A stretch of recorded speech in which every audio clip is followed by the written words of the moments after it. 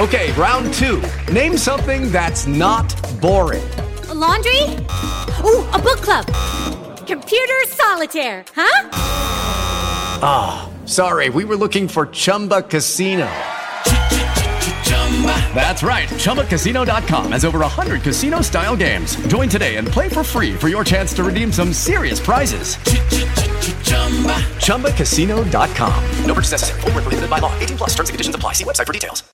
With Lucky Land Slots, you can get lucky just about anywhere. Dearly beloved, we are gathered here today to... Has anyone seen the bride and groom? Sorry, we're here. We were getting lucky in the limo and we lost track of time. No, Lucky Land Casino, with cash prizes that add up quicker than a guest registry. In that case, I pronounce you lucky.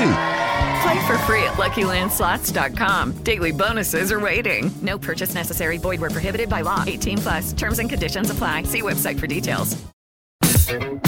Ladies and gentlemen, welcome to Eat, Sleep, Suplex, Retweet.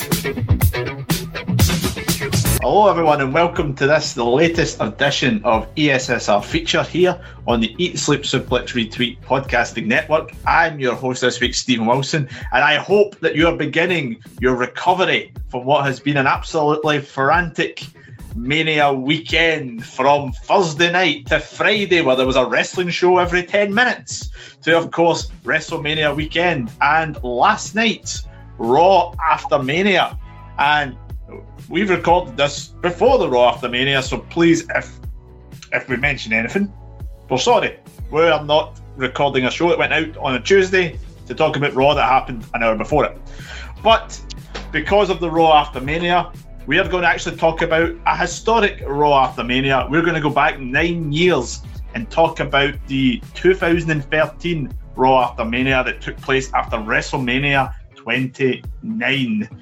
Now, before we get on to talking about that, just the usual bit of housekeeping that you may be used to if you've listened to us over the years. Facebook, Twitter, Instagram is where you can find us on social media. If it's the first time listening, hit the subscribe button on your podcast network of choice. And we're also on YouTube, where you can find all our great video content there. Right, now, of course, we also have a panel who are here to discuss this particular show. First off, we have David Hockney. David, how are you? Yes, back again after what me and Ross recorded a stupendous episode of Central last week, and some of the predictions we discussed, I can't believe some of them actually came true. I can't believe that Seth Rollins actually ended up facing Veer Mahan, of all people.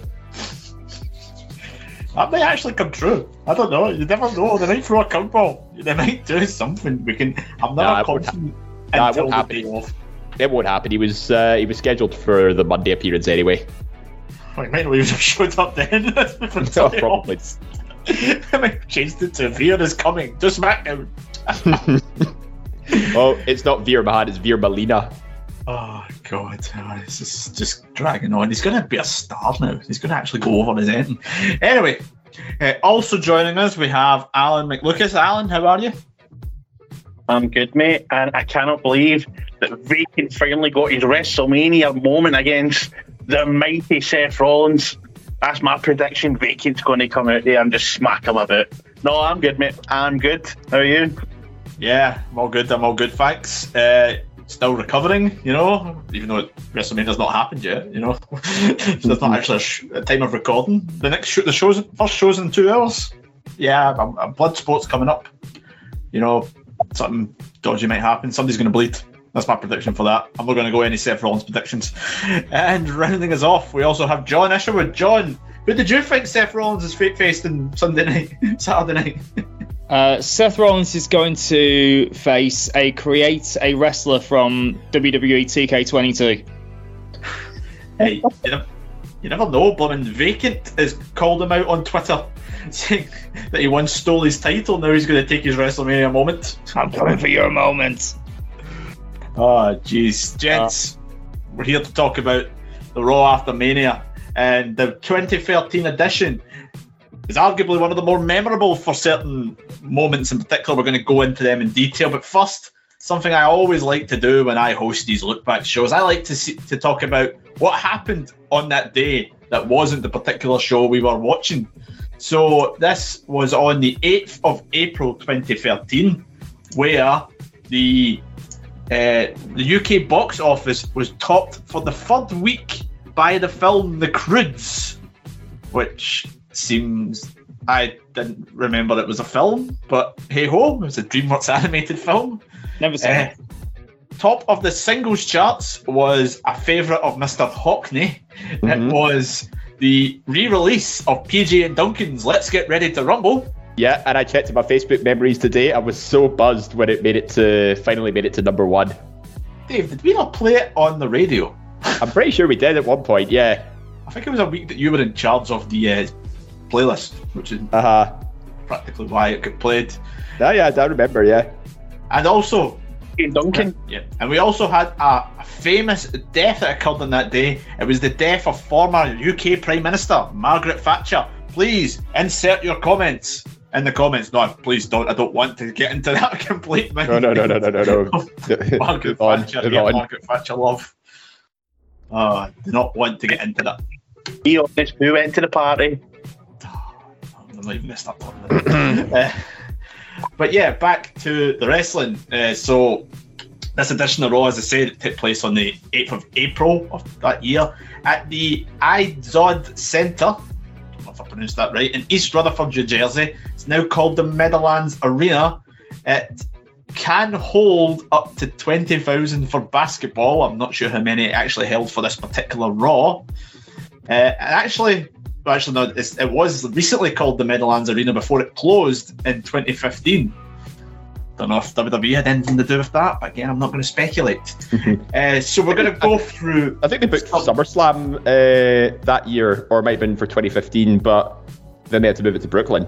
It definitely didn't happen in 2015 because it shut in March 2015. No, April 2015. So it must have been 2014. No, I think they booked it like a year in advance, and then it closed halfway through, so they moved it to Brooklyn. I didn't know that. Did not know that at all. Held loads of concerts, held lots of sports, but I also held some UFC shows as well. So on to the show. The show, particularly this one, as with all Raw after Manias, there's usually some sort of big angle that takes place at the start of the show, and usually they keep it going till the end. And for this particular Raw, it's centered around the WWE champion John Cena having won the title the night before from The Rock in his once-in-a-lifetime rematch with the Great One.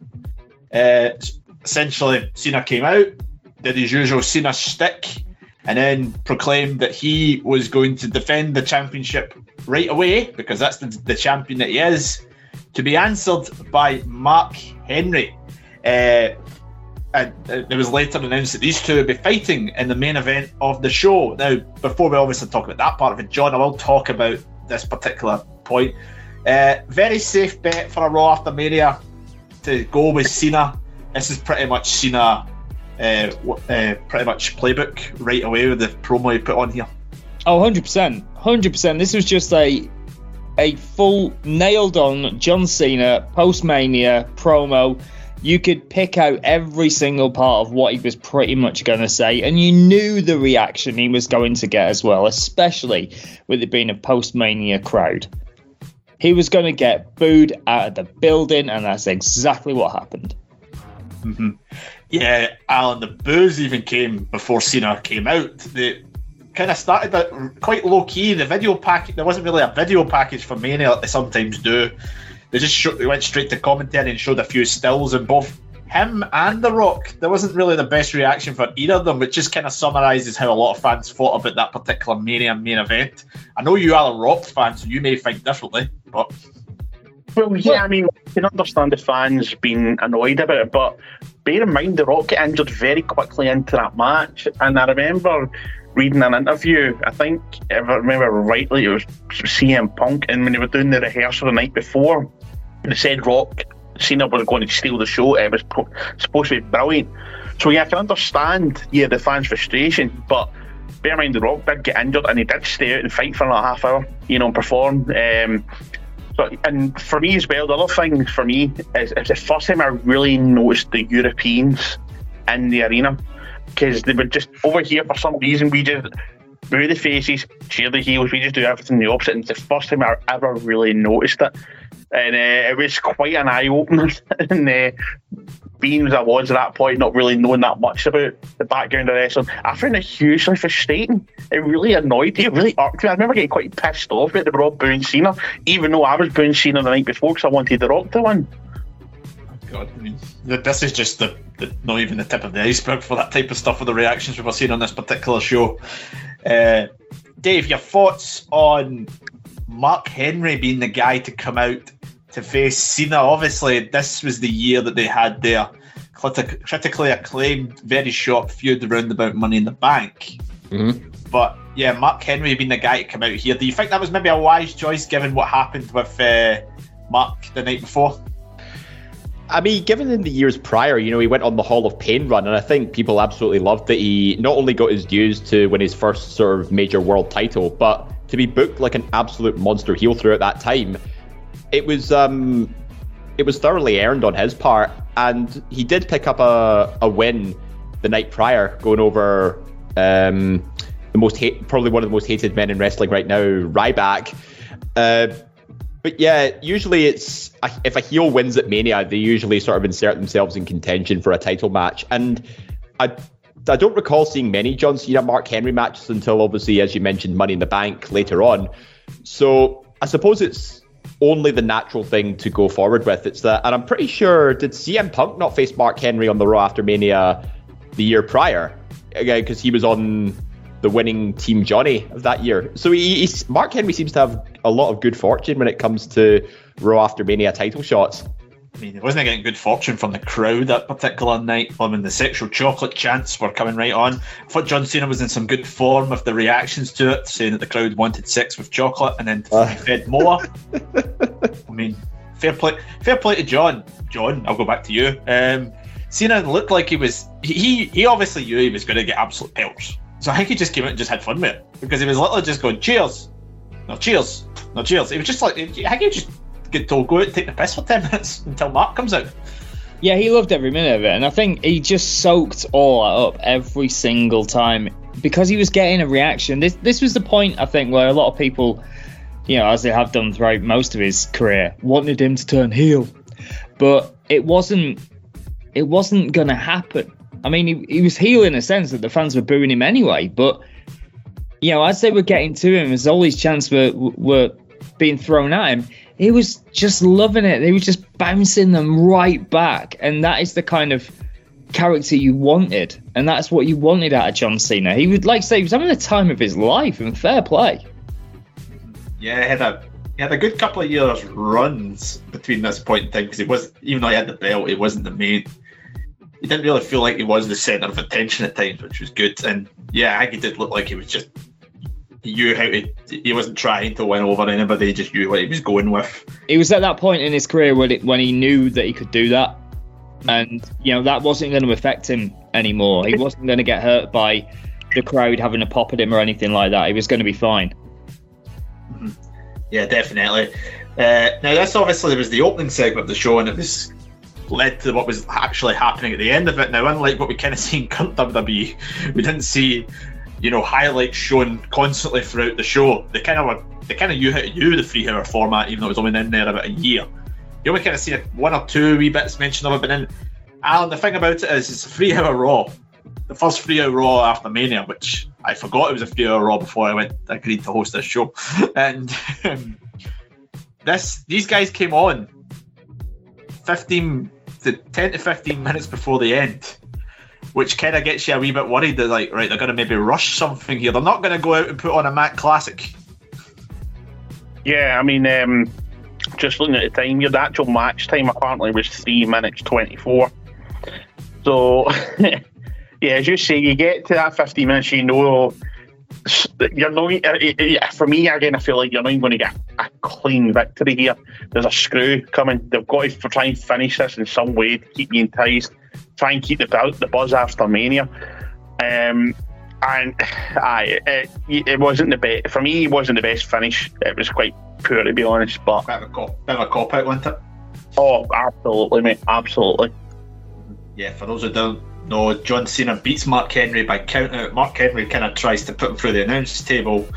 John Cena gets out of it, gets back in the ring, and obviously wins by the count out. But Dave, the whole big thing with this one, it was leading towards the post-match angle to close out the. Now, usually the moment it closes out the Raw after Mania is something that's memorable. 1 year later, we get a very memorable moment between Evolution and Shield. This particular year, they went with the choice of Ryback turning heel by first coming out and attacking Mark Henry, who beat him the night before, as you mentioned earlier, and then attacking John Cena to become John Cena's rival over the next few months. Now, given if this is the avenue of travel that they plan on going with, do you question why 24 hours before they had Ryback lose pretty cleanly to Mark Henry? Yeah, it made zero sense, given that, Ryback was undefeated for most of the year, and he was originally meant to be in the 6-person tag match against The Shield that night, but he ended up hastily getting booked into this one-on-one match with Mark Henry.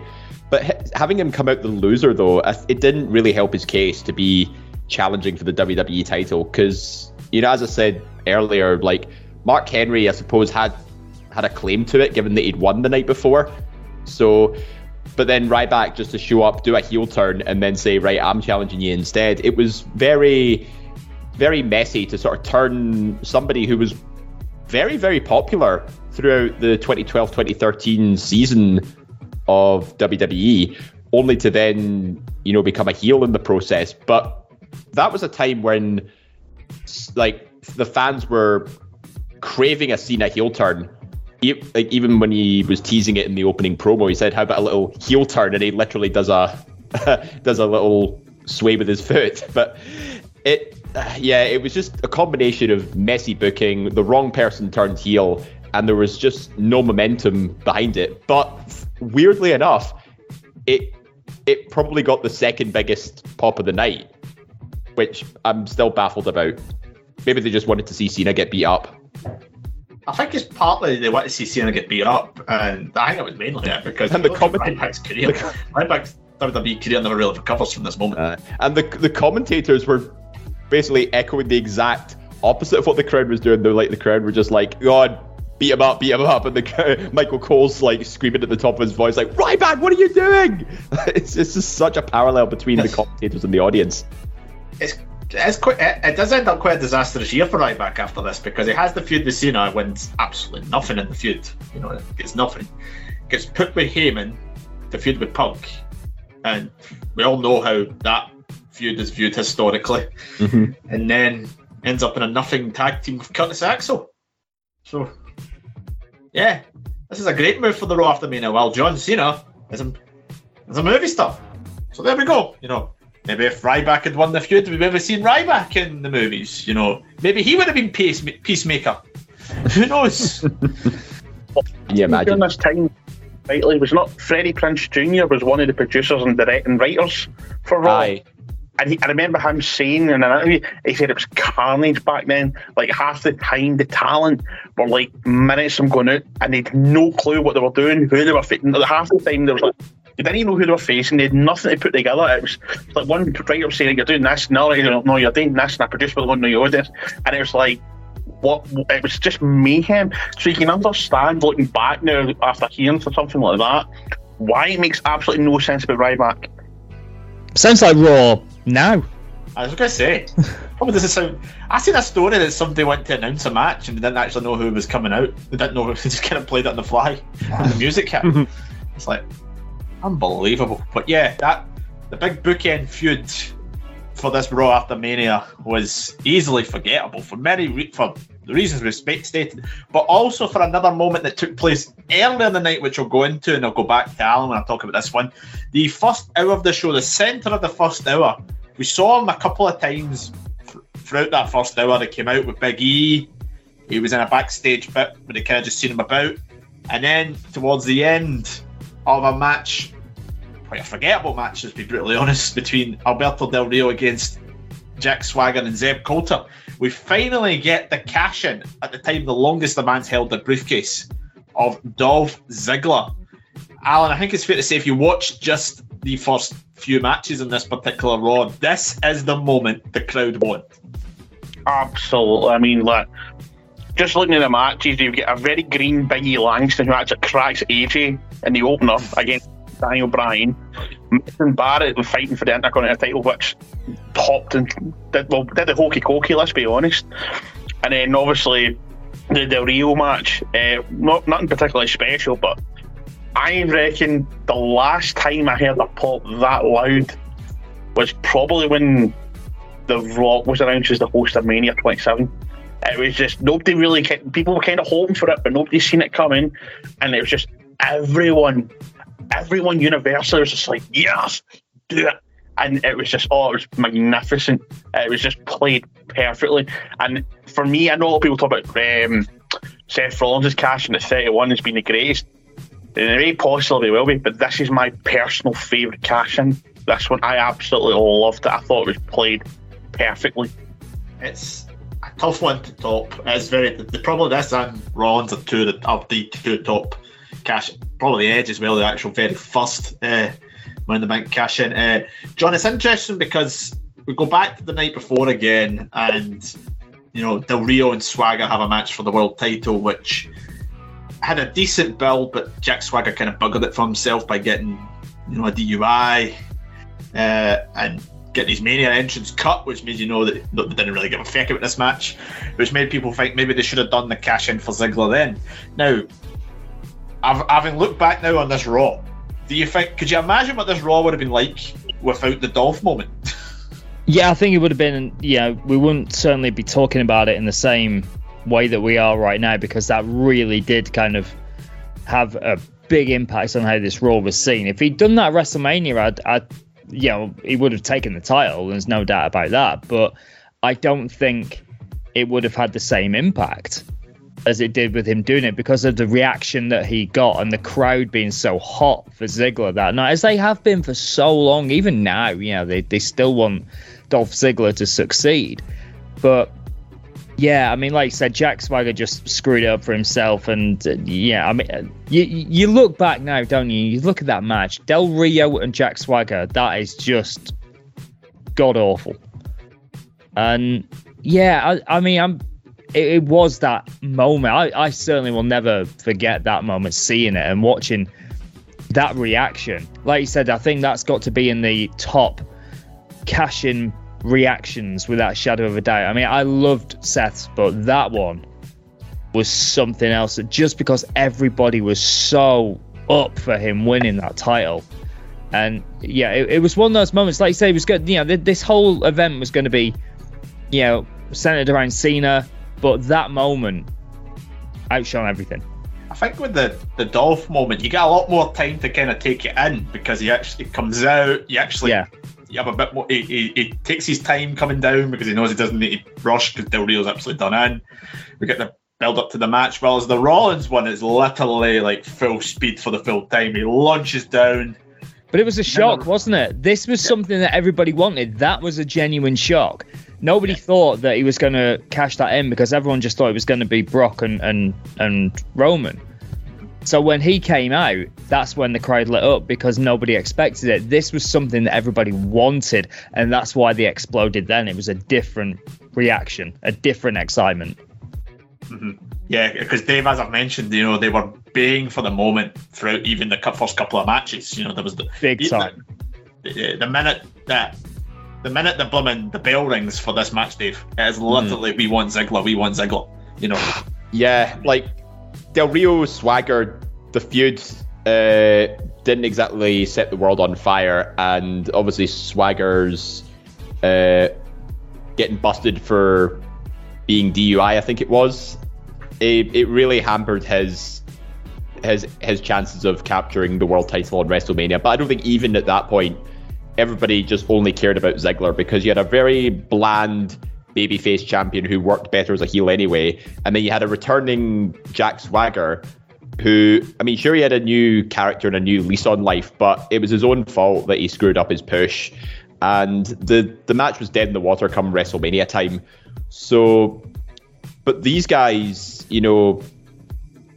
they ended up getting a lengthy, like one of the longer matches on the night, just 11 minutes, 15 seconds in that handicap match. And the crowd alone is what they were just so clear that they wanted Ziggler to cash in. Like, and I still recall even the weeks leading up to the Money in the Bank the year prior, they were still screaming for him to be the one to win the briefcase. Even like when he cut that amazing promo during, I think it was that web series where he hosted WWE's own version of You've Been Framed. He cut a scathing promo at the end of one of those, and that said to me, right, this has to be the guy to win it.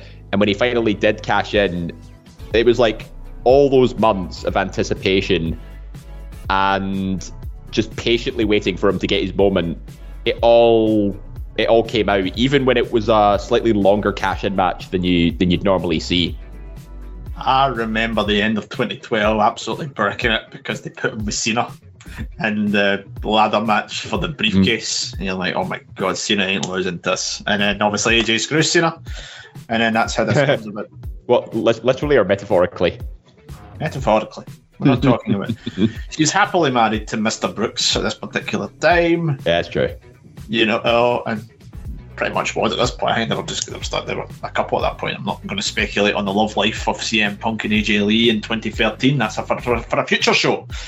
But yeah, the cash in a great moment, and it's arguably the easiest one to remember when you look back on this Raw, because there's a lot there. Obviously, it's a 3-hour Raw, so a lot does happen.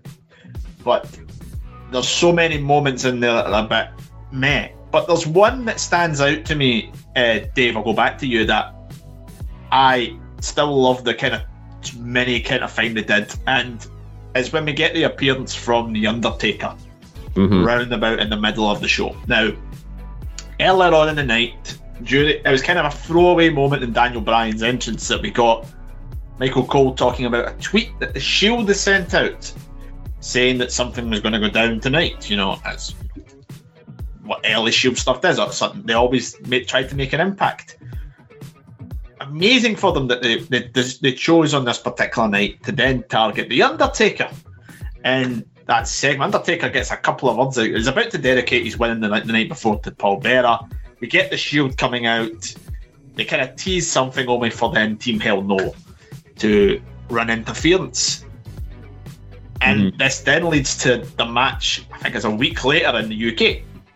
Now, Dave, I will say that how great is this that The Undertaker has agreed to give these guys this moment on this, the biggest Raw of the year? Oh, I think it just amplified, how much progress the Shield had made in the space of 3-4 months since first appearing at TLC the year prior. They just went through 3-person teams. They didn't really stand out as single stars as of yet. It was more, they were kind of like what the Nexus should have been, with less than half the numbers. It was just a team that was booked so well, and for them to go over big names such as John Cena, Randy Orton, Big Show, Sheamus, like it just goes to show how much stock the WWE was investing in this new team, and it shined through because each of them not just shine as a team, but they shine as individuals in their own way with their own unique style. So having them do a program, The Undertaker of all people, I think that's as much praise as you can give to a bunch of up-and-coming stars who have just captured the imagination of the audience. And it creates a new team a new combination of a different team for the Shield to go up against, because they've beaten Team Hell No multiple times. They won the tag titles from them at Extreme Rules a couple of weeks after. But getting to do a 6-man match with The Undertaker in the UK, that match alone, I think, probably sold the event. But I'm just speculating here. It just goes to show how big the Shield were getting at that point, and it was just another big step up for them. Yeah, Alan, it's crazy to look back on the Shield 9 years later, just how much they've evolved as performers. Rollins has thankfully dyed his hair, Ambrose has lost his hair, and Roman has lost his bulletproof vest. No, in all seriousness, it's great watching them then to what they've become now. Yeah, I mean, I've said this in a previous show, that for me, the Shield are the greatest trio in the history of wrestling, because you had Ambrose was the one you wanted to listen to, Rollins was the one you wanted to watch fight, and Roman was the big powerhouse. You just want to be the champion, destroy everyone, and they all kind of hit that point.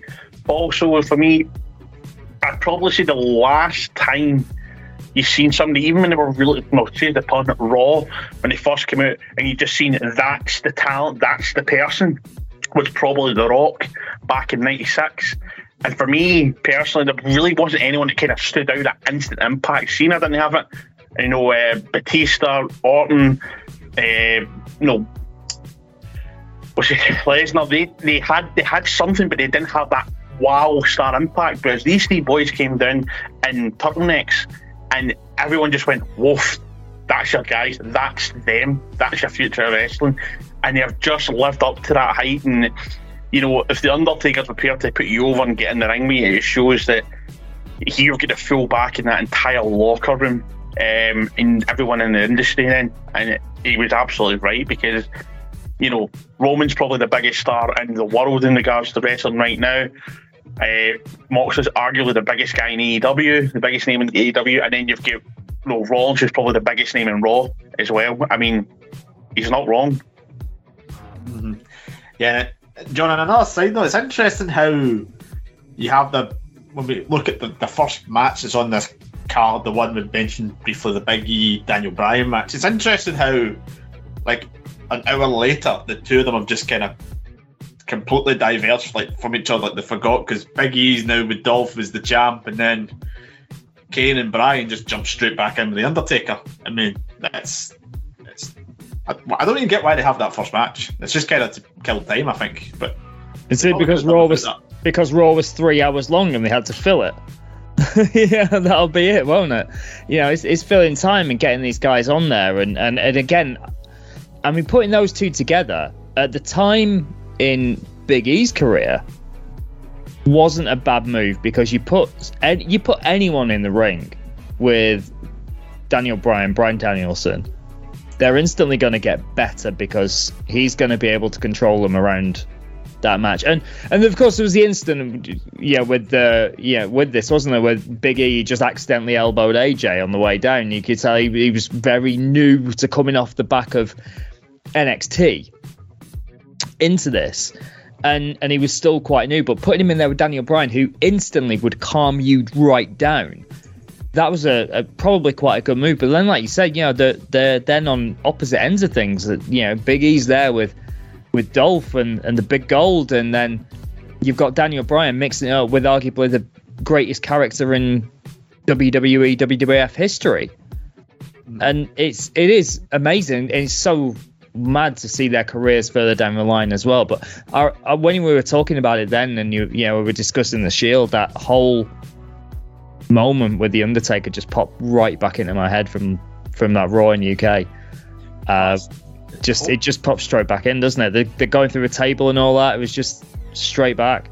The whole presentation of that particular match on that Raw is brilliant, because the Shield arrive in the helicopter that night as well. Yeah, come in, and then Taker does great with it. Taker takes the bumps on SmackDown off them as well, and then writes himself off till the shade. I think he writes himself off till the Brock stuff, like the year later, because of the Shields. So and that puts them over even more, doesn't it? Oh, they look like everyone involved in that, and even we can say even with the situation with Big E and Dolph, all those people got that massive rub just from being in those spots. Big E getting that spot because he's associated with the champion. Daniel Bryan and Kane getting big rubs because they're hanging around with the Undertaker and teaming up with him. The Shield because they're against him and beating him down. That's career-making stuff right there. Yeah, it's great to watch. I love going back and watching that bit, because it is some fantastic stuff for the Shield, and it's a very brief segment, but it is one that particularly stands out. Again, like I said, because it's Raw after Mania, has very little that stands out. Yeah, sometimes when they do stuff like that, it can be small, but it will live long in the memory, and it will be impactful. Yeah, definitely. So I also think while we've been talking about that, we've also covered quite a lot of the Big E Daniel Bryan match, because it lasts for 2 minutes and very little goes on. But Bryan just gets the chance that he deserves because he's that popular with the crowd, and obviously that was when he started his big rise to superstardom against John Cena at SummerSlam, so the momentum was very clearly there. The whole weakest link storyline for him was a bit of a waste of time, but as Alan mentioned earlier, the funniest moment of that whole segment was Big E clocking AJ right in the mouth when he did his shoulder stretch. I think he need enough sensor to the next postcode. Whatever it's called in America, it's very, very amusing. But Dave, I will go back to you, because that match is followed by a rematch from WrestleMania the night before, or on the WrestleMania pre-show, but for the Intercontinental title. It's The Miz defending the title that he won the night before from Wade Barrett. This is interesting. They get 13 minutes here to go at it again. I'm not 100% sure. You're a resident man on the stats. Mm-hmm. Is that longer than the match they get the night before? It was 5 minutes longer, just under 5 minutes longer. It was 8:15 on WrestleMania. It was, 13 on the dot? 13 on the dot, 13 on the dot, yeah. But yeah, so their match on the Raw after lasted longer than their WrestleMania match, and it actually got on the main card as opposed to the pre-show. But I'm pretty sure it was raining as well on the pre-show as well, so it was like when face Miz comes out, it just rained on everybody's parade, because nobody liked face Miz, and you could just tell by the crowd reaction. They hated him. Now obviously Miz gets hated wherever he goes, just when he's a heel, but this was Miz when he's meant to be a face character, and people I think hated that even more. And obviously, there was a largely more European audience there, because people were flying over for Mania the night before. So, and there's a strong section of mostly like UK fans as well. So you could just tell, like, whenever Wade Barrett is on the post-Mania show, he's going to get cheered, just because of the just because he's obviously he's a British competitor. And to be honest, I think he deserved a lot more during his time in WWE, not just a few. I mean, 5-time Intercontinental Champion is still impressive, but he had the potential to be World Champion. Although I'm not really a huge fan of rematches the night after and then the result just goes in reverse, because Miz won at WrestleMania, but Barrett wins this one to become a 3-time champion. I don't know if it was maybe just for the sake of appeasing to the crowd, but Barrett, I think, needed more momentum out of it. And I think the commentators said, or I don't know if JBL mentioned that the crowd were quite an opinionated bunch, but yeah, it just sort of ties into, the crowd having a major impact on this show. Yeah, I mean, Miz gets his post-Mania win thing with the IC title a few years later with Ryder. And it's also quite weird that you think about, Dave, you mentioned the Miz being a hated face at this point. There's a pay-per-view they did at the end of the year before where it's face Miz. Oh, yes. He's given the partner of a now turning face, Alberto Del Rio, and the Brooklyn Brawler against 3MB. The most random booking I've ever seen, except maybe because we posted a graphic in the group chat from a Sunday Night Heat booking. I think it was Brian Kendrick, Charlie Haas, and Robbie from the Highlanders against, what was it, Viscera, and a couple other teams, just solo members of 6 different teams going up against each other. Is Robbie the Highlander that gets sacked because he went to TNA? Aye, that's him. On the WrestleMania weekend. Alright, you know what's mad? Like, looking back at how the Highlanders looked, you'd think they were like Poundland versions of the Viking Raiders. Oh, Jesus. Alan, as I go back and try and find this graphic that Dave was just discussing so I can clarify it, another mental aspect of this time, The Miz using the figure 4 leg lock. Yeah, Ric Flair kind of passed it over to him. I mean, like, see, to be honest, I didn't really hate his face run. I mean, I thought it was all right. I mean, he had his back up against all because he'd been a heel for so long, and it was kind of showing his green side again. When he won the title 2 years earlier, going into Mania. But I thought he did not bad with the figure four. I kind of liked it as well because, if one of the greats of all time is giving you the recognition, use my move, it shows what he thinks and what the company thinks. And to be fair, we've said this several times, Miz is one of the most underrated superstars in the history of the business. He doesn't get the recognition he deserves. He's the only 2-time Grand Slam champion in the history of wrestling. And on WWE anyway. I mean, he's been there for what, best part of 20 years nearly. He just doesn't get the recognition he deserves. So I wasn't necessarily against it, but as Dave said, there was a lot of people that were against him at that time, and I just feel his long-term heel run just never gave him a chance. John, I found the graphic, by the way. It was Brian Kendrick, Val Venus, and Super Crazy against Snitsky, Charlie Haas, and Robbie from the Highlanders. We didn't even get a visitor. Nah. What a letdown that is. John, I'll go back to you, but we'll flip it to the Wade Barrett side of this thing. I think he has now a good, this is the beginning of a good 2-3 years or something like that he just flip-flops around that IC title. And I think this is probably the most overnight that he ever has as a WWE superstar. Yeah, I think definitely the most over that he had as a superstar, apart from probably the debut when that whole Nexus angle went down, because that was massive, and another ball dropped.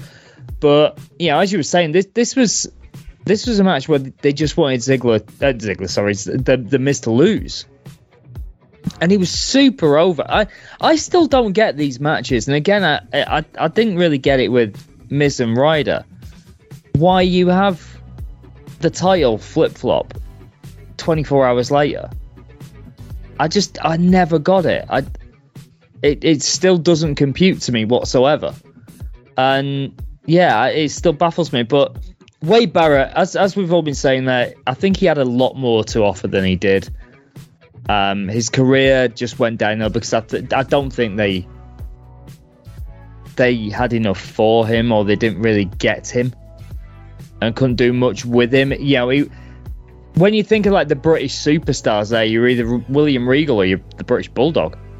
It was difficult for someone like him to kind of get over, because he wasn't the gentleman, and he also wasn't that jacked up fella like the British Bulldog. He was a big guy, but he wasn't the same, and he didn't have that same character. He was a more refined fighter in a way. I don't think he really just works. I mean, Bad News Barrett ended up working. And again, like you say, he had that great run, but then League of Nations, straight back down again. So this was probably where he was the most over. And it's a shame. He could have gone on to do so much more. That Intercontinental title should have been a step for him to move up further. And he never did it. I think he got a bit of bad luck. I think it was 2011. He had some injuries, didn't he? Yeah, he gets that. Is it an elbow injury, I guess, or a shoulder injury? Yeah, it was a battle royal to determine CM Punk's challenger for Mania 28, and Ziggler got thrown out, and it bent Barrett's arm backwards, and it basically messed his elbow up really badly. Yeah, he never recovered from that, because he had the feud at the end of the year prior with Orton. Maybe Christian was involved in that as well, I can't remember, but he was quite a prominent part of the SmackDown side of things, and then it just he got that injury, and he struggled to get back to that level. He was always just the IC title level, but they get 13 minutes here. That's quite a crazy one. It's it was a big match, and like I said, I mean the crowd hated the Miz. It was just, they were booing him out of the building again. That was Cena level hate he was getting, and Barrett with that bull hammer, which always looked vicious, won the title back. Happy days.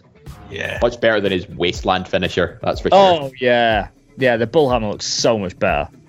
Yeah, Wasteland was terrible. Just like he dropped him. Oh, no. Dropped him like a sack of totties, yeah. Yeah. Struggling to hold him. Now, Alan, we obviously talked a great bit of detail about the Dolph Ziggler cash in, and what better way to bring the audience down than a random 6-man tag. Dave talked about that random one in Heat Allen, and in this particular Raw we got 3MB taking on the trio of Santino Marella, Zack Ryder and R-Truth. I know you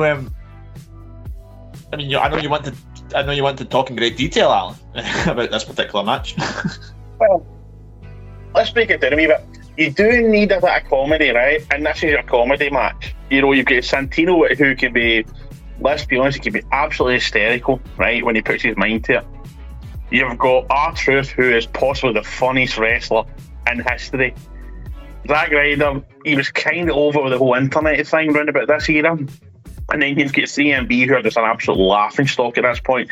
And to think, within 5 years, 2 of them are former WWE champions. It's a future WWE champions. It's mental to think that. So you get your comedy match.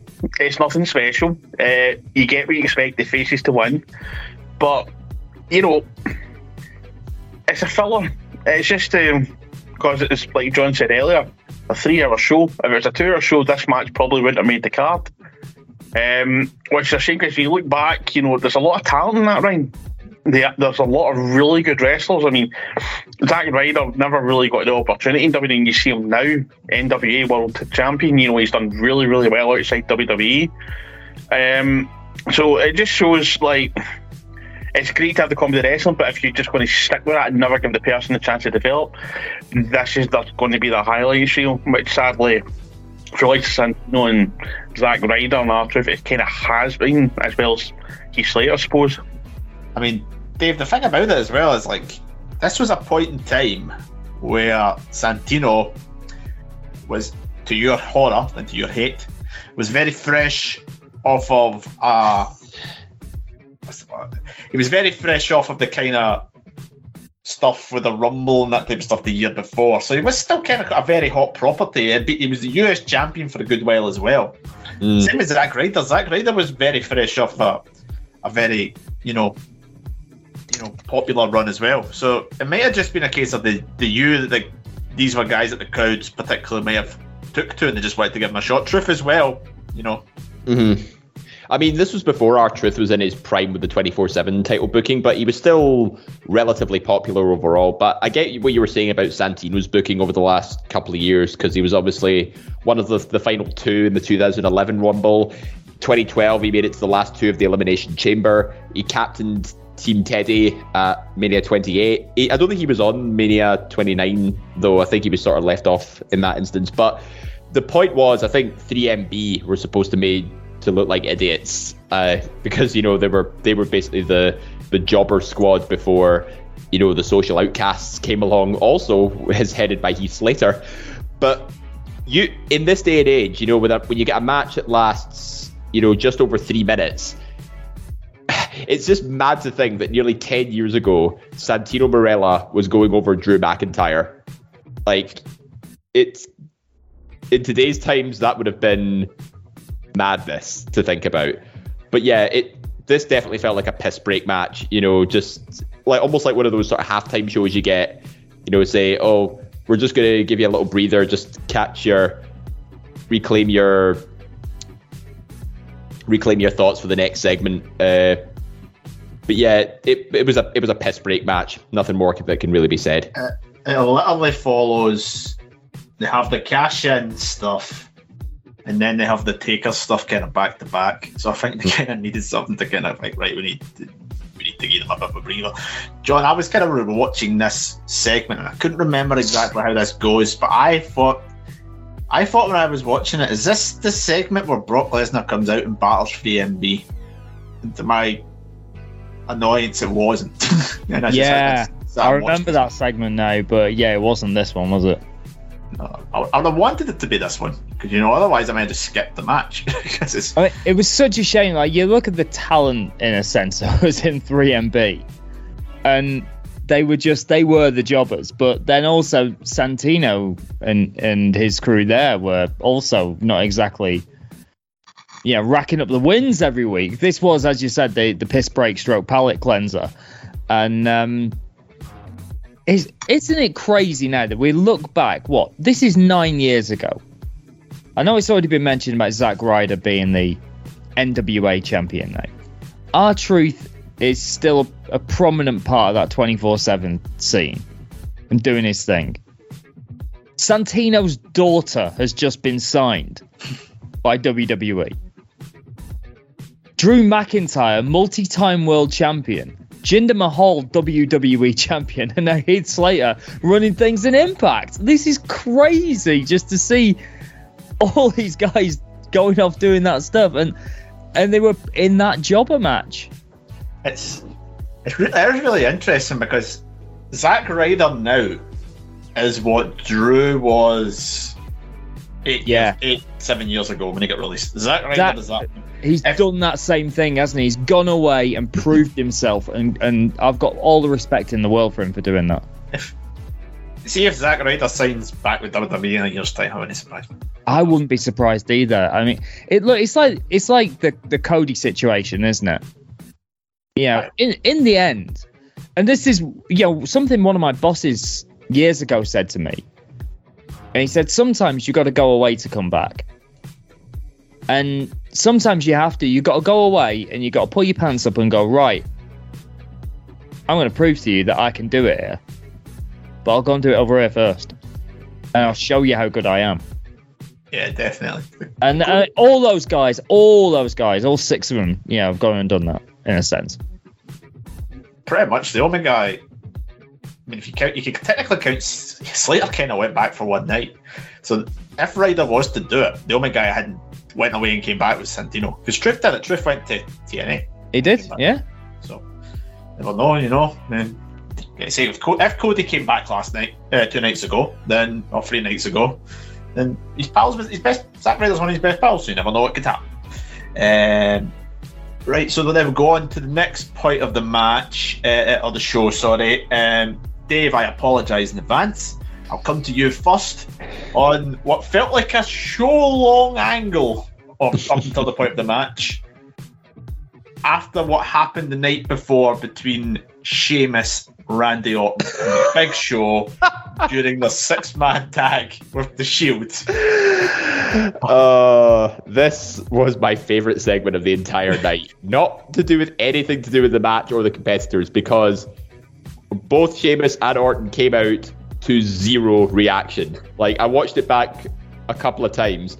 The crowd is tone silent. Like, you could hear a pin drop in that audience if the music wasn't playing. And it all came about because Big Show punched them both, and they both wanted a one-on-one match, so they ended up facing each other. Like, this was like the... I mean, if the 3MB match wasn't the piss break match, you could have gone away, made yourself your dinner, come back, and you probably wouldn't have missed anything, except unless you wanted to see the crowd's response, because the list of chants and the list of actions that the crowd did just made it some of the funniest stuff I've ever seen like a crowd do since probably Raw Glasgow when they were cheering for Bayley like for about 10 minutes straight. This amount of chanting was this crowd at its peak, and it's what I think made the night so entertaining despite all the mixed booking that was going on. God, I remember this match being an absolute shower of absolute dullness. So I didn't really.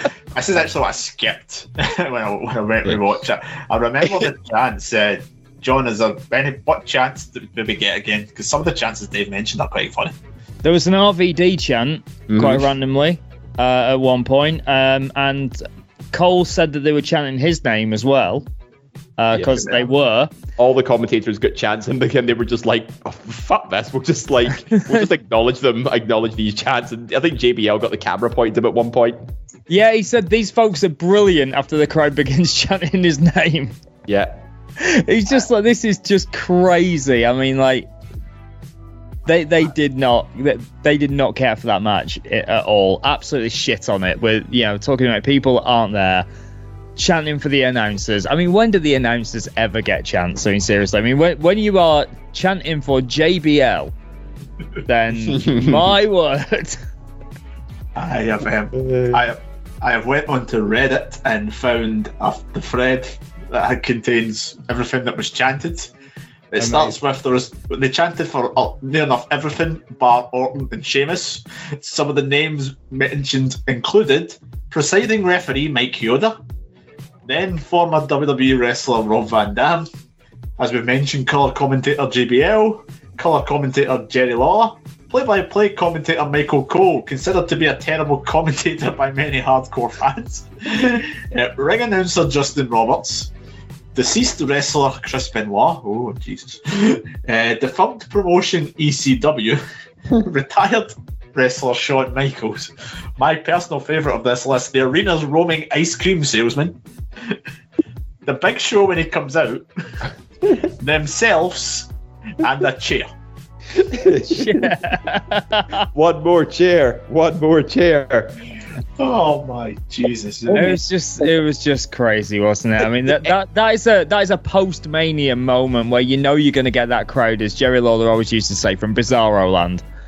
Yeah, and they're going to do something wild. Yeah, I mean, Alan, to talk more about the madness of this whole kind of segment, it also reminded me.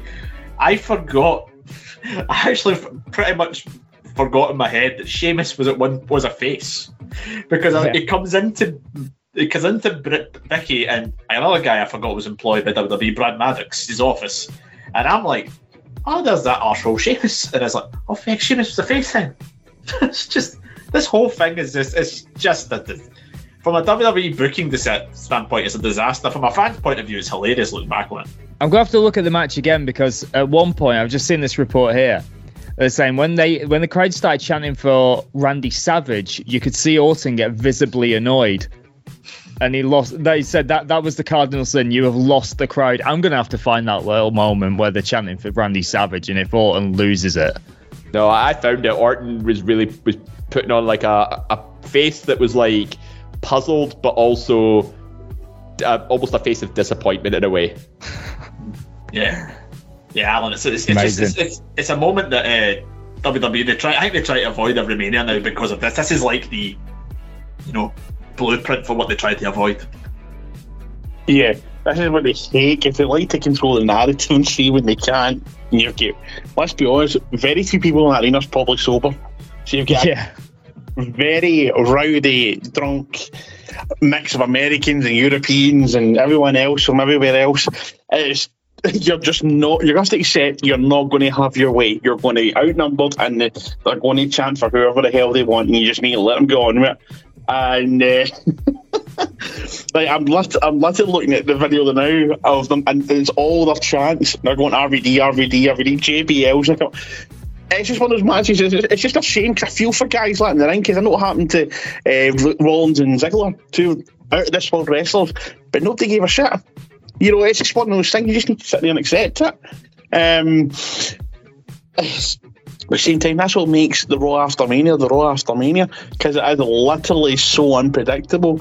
You never know what you're going to get. One of my favourite ones with the crowd does is see the year did the beach ball. Yeah, I think somebody tries to do it at another show, and Cesaro was in his corner for the tag match and just jumps the barricade and gets the beach ball just barf. No, Cesaro. Was that actually at Mania? No, it doesn't. He busts the ball. Sorry, it doesn't batter the ball. He just busts it. I remember that. I don't think that was a post-Mania one. I think it just kind of happened. The beach ball stuff happened on a post-Mania, and then this incident happened later on. Was it not on SummerSlam one year where he was as part of the bar, and he was actually competing during the match, and he just took a few seconds. He just got off the apron, literally went over the barrier, grabbed it, and then burst it. It was quite a very off-script moment. Oh, it's hilarious. It's just how fast he goes in.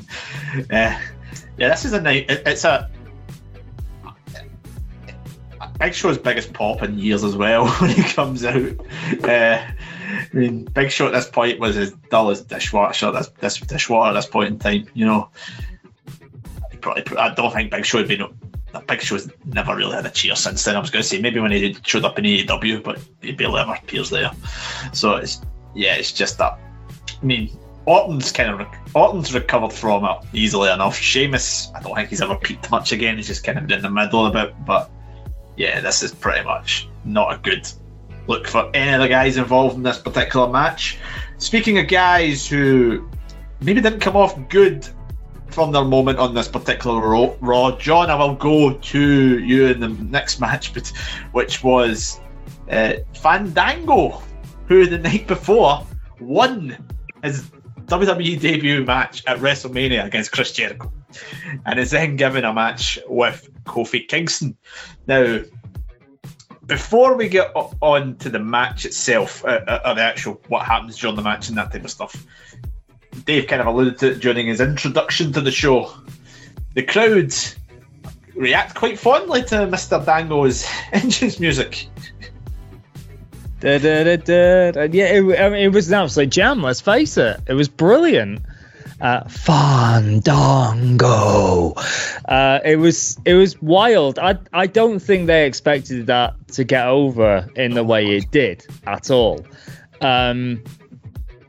Michael Cole even pointed out, saying they're actually humming Fandango's entrance theme here.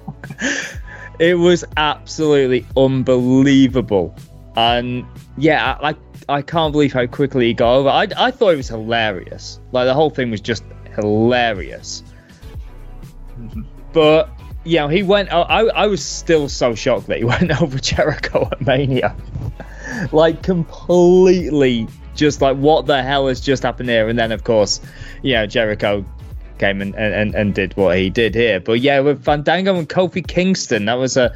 Kofi, again, can make anybody look good. And, these two had a... did what he did, but the beating had to happen, didn't it?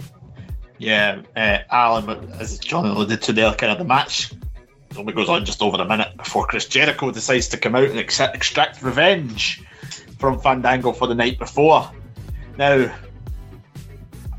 as a wrestling fan, I mean, if you have a guy who gets put over big at the biggest night of the year, only for then the next night to get absolutely beat up, you got to think there's some sort of like reaction backstage going, should we have done this? Clearly that's what they maybe thought, obviously before the entrance music got over. I don't know. Like, he was always meant to go over, and I just don't think people realise the impact he was going to have, and like how the streak began after his victory over Jericho. So like, for me, it kind of makes sense. The heel has been pissed off. It feels like the new guy just came in and stole one from him. He's got every right to feel pissy, and he's going to come in and attack. So for me, the story works. I don't have a problem with it. I know people do, but I don't. Interesting. Dave, what do you think about the story? Are you kind of, what side are you going on with? I think WWE ended up getting cold feet, if I'm being honest, because I think, Chris Jericho's no stranger to putting guys over. Like, he did it with Kofi, funnily enough, 2008's Night of Champions pay-per-view to win his first Intercontinental title. So I suppose it's I think they did it for the purposes of Jericho being, a guy who's good at putting people over, and they wanted to do it for somebody who had they had a series of vignettes leading up to their first match. Fandango had, a couple of... He had those Veer Mahan promos, shall we say, like, say, Fandango is coming to Raw, etc. And he gets his first match at Mania. So it's... I think Mania might have been the worst time to give him his first victory. I think if they did it on this Raw after Mania, it would have made more sense. But when you've got WrestleMania and the eyes of the world are watching, a seasoned veteran like Chris Jericho going up against a very fresh-faced Fandango. But then again, he did have a sort of developmental period as Johnny Curtis when he won season 4 of NXT. So I guess people sort of knew who he was, but he just didn't have the character to back him up. Him and EC3 fighting over the hand of what's her face on that show. I can't mind her name. Maxine. That was great telling.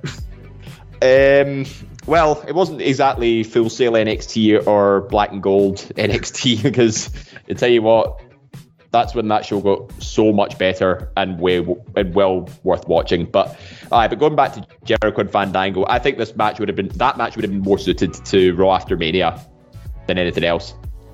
I think obviously he was, he got the reaction he did here because everyone knew that theme from Mania, and it picked up from there. So everyone just went wild because of his theme. So I guess there's that kind of excuse for booking him in that way and putting him on, and having Jericho coming back to get his heat here.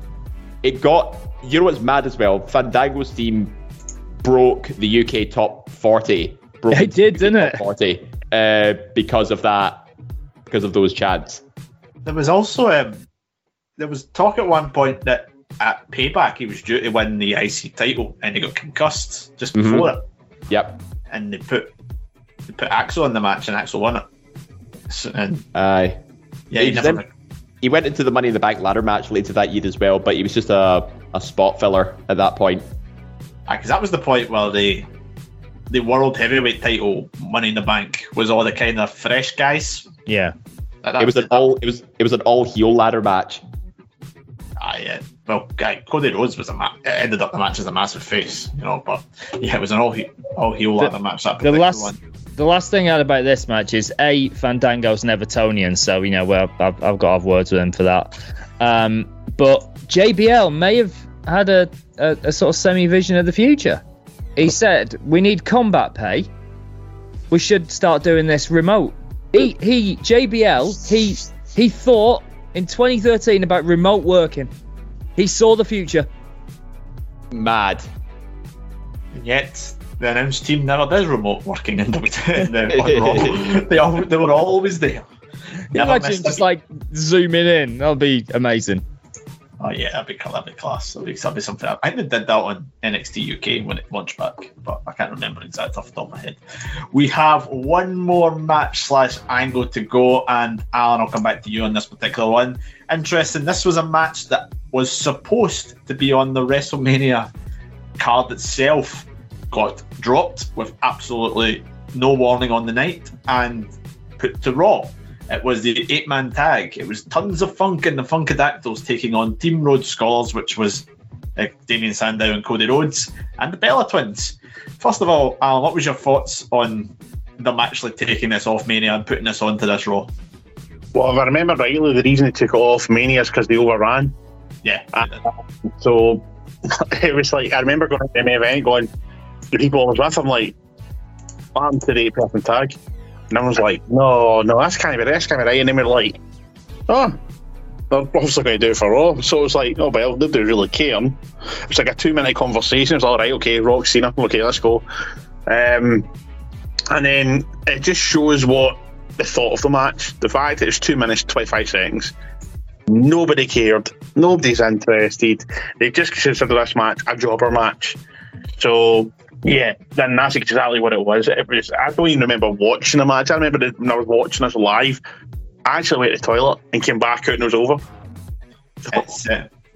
I remember, similarly to you, I was at the Kernan's house for this one, and they still slagged me off for it for years because I was very much like, the main event came on, I was like, where's Brodus? Absolutely, became a mini Brodus Clay fan as a result because I just randomly shouted, where's Brodus? I don't even know what Brodus is these days. I think he's Tyrus in NWA. He's one of their champions. Oh god, I saw he is. I can't believe that's mental. Guy couldn't wrestle for shit. But Dave, I'll go back to you in this particular one. You look at the talent in this particular 8-man tag. There is technically only 2 of them still in. What am I going to say? I need to word this right. There may be 3 of them still in WWE. There's definitely 2. The ones I'm talking about being Tensai, Matt Bloom, and Naomi. Talk about Naomi in this particular one. It's quite good to see her, how she's came on from this moment being essentially scrapped to being one of the best athletes on the female roster. It's mad to think, she's been with WWE for 11 years now, or 12 years now, I think, because the female NXT season might have been 2010, end of 2010. Yeah, that's besides the point. Naomi was one of the true standout stars of that season, and it's her longevity just proves, how far she's come. This match in particular, though, like in hindsight, you'd think, oh, you really see how far she has come a long way. But I recall watching the first episode of Total Divas just to have a look at it and see what it was all about, and the main focus of that episode was the Bellas getting cut from WrestleMania, along with Trinity and Ariane, if we were using actual first names here. But then again, they did get the match this night. It didn't even last 2.5 minutes. You could have squeezed that in if you just cut, if you cut the Triple H Lesnar match and the CM Punk Taker match by about a minute or so, and you'd have enough time to fit everything in. But when you've got that many competitors, you're really gonna have to rush things. 2.5 minutes for 8 people to get a decent showing. One of which has Cody Rhodes and Damien Sandow, Team Rhodes Scholars, who were actually making waves as a tag team at the end of the year of the previous year. Yeah. They even did a segment with The Rock, for God's sake. I think, if I remember rightly, it was probably the Triple H Lesnar one that ran over, which wouldn't surprise me if that was the case, because Triple H and Brock Lesnar in 2013. That feud did die to death.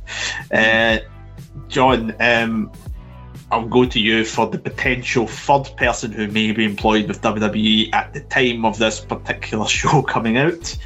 It's Mr. Cody Rhodes. Now, we go back now, this is 9 years, and you really can remember exactly why he wanted to leave in the first place. Yeah, it wasn't going well, was it, at this point? I was saying then, Rhodes Scholars were kind of making a bit of a wave, but it wasn't really, they weren't really going anywhere. I don't think they were seen as very serious. I mean, how many gimmicks did Rhodes go through there as well? Cody, you went through it all, didn't you? Did the whole dashing thing, and part of Legacy, and then this. It was pretty wild, but yeah, you could see at that point where he was probably sitting at the back thinking, hang on, I've just been cut from the biggest show of the year. Now I'm on a squash comedy match, near the back end of Raw after Mania. What am I doing? That was probably a point where he thought, I want to be doing something a little bit more and honouring my great father's legacy, to be fair. I mean, he probably then does have one of his best periods later in that year, because he has this stuff with he turns face on when Sandow turns on him. Yeah, he does a good job, and then they put him with Goldust, and they have that mini feud with the Authority, which is, I think that's some of the best work Goldust has done. Definitely some of the best work Cody's done. Yeah, you put. I mean, I think like the Rhodes Brothers thing, you stuck those two together. They always turn it up, didn't they? They always did really good work, and they made chicken salad out of chicken shit, as Steve Austin would say. They did some great work. Yeah, they showed Carlito and Primo what relatives should work like chemistry. Totally. Some amazing quotes in this match as well from the commentary team as well. I've just seen, like when JBL says about Tons of Funk's gear, do these guys shop with Michael Hayes? And of course, then JBL talking to Cole as Michael Cole tried to dance with that great theme tune. You've got the rhythm of a drunk elephant. Jesus. What about the one where Lawler said, there's no way to slow this guy down, talking about Brodus? They had to put speed bumps at the buffet. Oh, Lawler had to go there, didn't he? With a fat joke. But was this not the time period where Cody had that horrendous moustache that made him look like he belonged on a register? He did. He had the moustache. The moustache was away. They had the moustache for a while. I think they only got rid of the moustache. The stash was in the bank. That was a moment, wasn't it? That was, yeah. I'm glad he's done that. I mean, what's worse, the moustache or a neck tattoo? The neck tattoo. Actually, the neck tattoo. At least you could get rid of the moustache. I think the neck tattoo is the reason why these contract negotiations went on for so long, because I think they were just trying to figure out what to do. It's like they'd agreed to pay, they'd agreed the story, they'd agreed the Mania match. It was just all about the tattoo. It's like it was when he got it. It was like one of those really bad creator wrestler things where he'd accidentally put the tattoo in the wrong place. you could just imagine Kevin Dunn will have fun around about that. And saved it, and you're like, oh, I've worked for an hour on this and I've saved it. Oh god, it's one of those ones that you come home and your missus sees it going, leave, go back, fix that, do something. And you get a refund on that. She's going to take one look at that in order to laser it off. Oh, Jesus. So, yeah, that has been the Raw after WrestleMania 29. Now, as we do for all our look-back shows, we're going to rate it to see how we thought of it between 1 and 5. Dave, I'll start to you. What would you go for this? I'm going to give a rather generous 3.5. Oh, that's very generous. Very generous. I very nearly said 4, but I thought, no, that didn't deserve a 4. But I'm giving 2.5, at least 2 to 2.5 is because of the crowd. That's very interesting. So you're giving 2 to the crowd, 1.5 to Ziggler. No. 2 for the crowd. Ziggler gets his own standalone star just for that one segment, and everything else gets a half. Right. Interesting. It's very bold. Alan, what have you got? I'm going to go 2. 2. I'm going to give a star to the crowd, because Raw after Mania crowd is usually wild, and a star for the cash-in.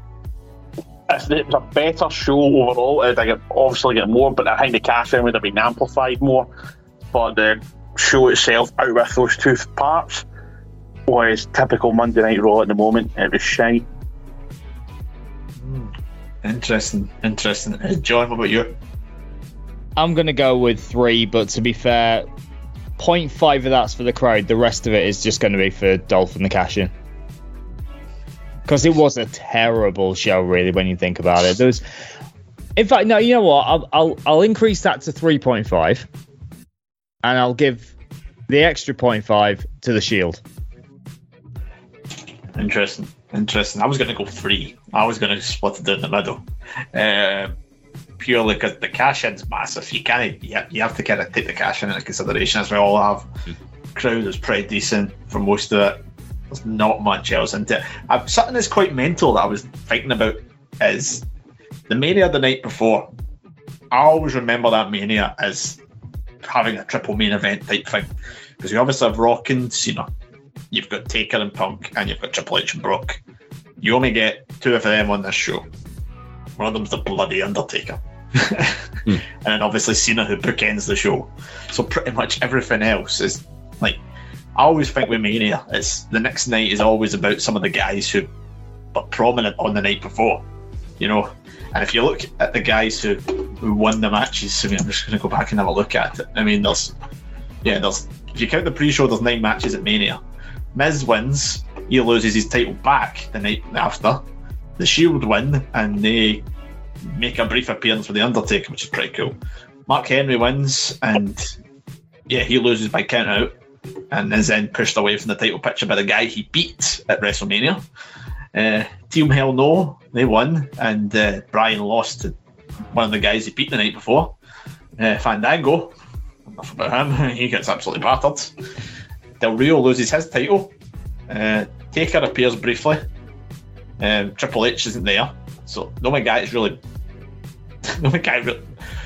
really come out better are the Shield and John Cena. Undertaker's just Undertaker, you know. So there's pretty much less of that and more about other stuff, which kind of drops it down from being a great show. It's a great cash in, and I think it's hard. I can't really rank the show lower than 3 before the cash in, personally.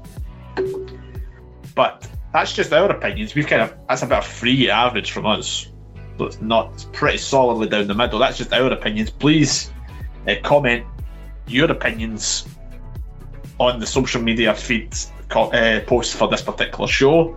Let us know what you thought of the Raw after WrestleMania, and also please tell us what you thought of last night's show, because obviously we've not mentioned it at all, other than our potential Seth Rollins opponents. It's going to be Cody Rhodes, but I might eat my words in the morning for that particular one. But we've still got loads of great shows. If you've enjoyed this one, coming up in the next few weeks. Obviously, WrestleMania's been in the past. We're going to go away from WrestleMania. Next week, we've got our latest Debating Chamber show, which is going to be interesting. That's looking at the fallout from WrestleMania. So be sure stay tuned for that. We've also got a look back at the In Your House Revenge of the Taker show, which was 25 years ago. And we also have a profile on a man we've mentioned many times in the last 10 minutes, Cody Rhodes. Because, I think we actually put that on the calendar before he got announced as leaving AEW, so it's pretty coincidental. So that's all to come. That's all to come in the coming weeks. We've also got all the usual stuff. We've got ESSR Central, Saturday Draft Live, East Meets West, all the stuff there. Lots of content. Please subscribe to us. I'd like to thank my panel. To John, thank you. Thank you, sir. To Alan, thank you. Cheers, mate. And to Dave, thank you very much. Thanking you. Yep. I'm Stephen Wilson, and we will see you next time. Hi, I'm Scott McLeod. And I'm Grant McRobbie. We are the hosts of the monthly show on Eat Sleep Suplex Retreat East Meets West, where we'll bring you all the latest happenings, reviews and big events from New Japan and the land of the Far East. You can remember to check that out on the Eat Sleep Suplex Retreat podcast feed on all good Android podcasting sites like Anchor, Spotify or iTunes now. Sports Social Podcast Network. Hey guys, it is Ryan. I'm not sure if you know this about me, but I'm a bit of a fun fanatic when I can. I like to work, but I like fun too. It's a thing. And now the truth is out there. I can tell you about my favorite place to have fun. Chumba Casino. They have hundreds of social casino style games to choose from with new games released each week. You can play for free anytime, anywhere. And each day brings a new chance to collect daily bonuses. So join me in the fun. Sign up now at ChumbaCasino.com. No purchase necessary. VGW Group. Void where prohibited by law. See terms and conditions. 18+.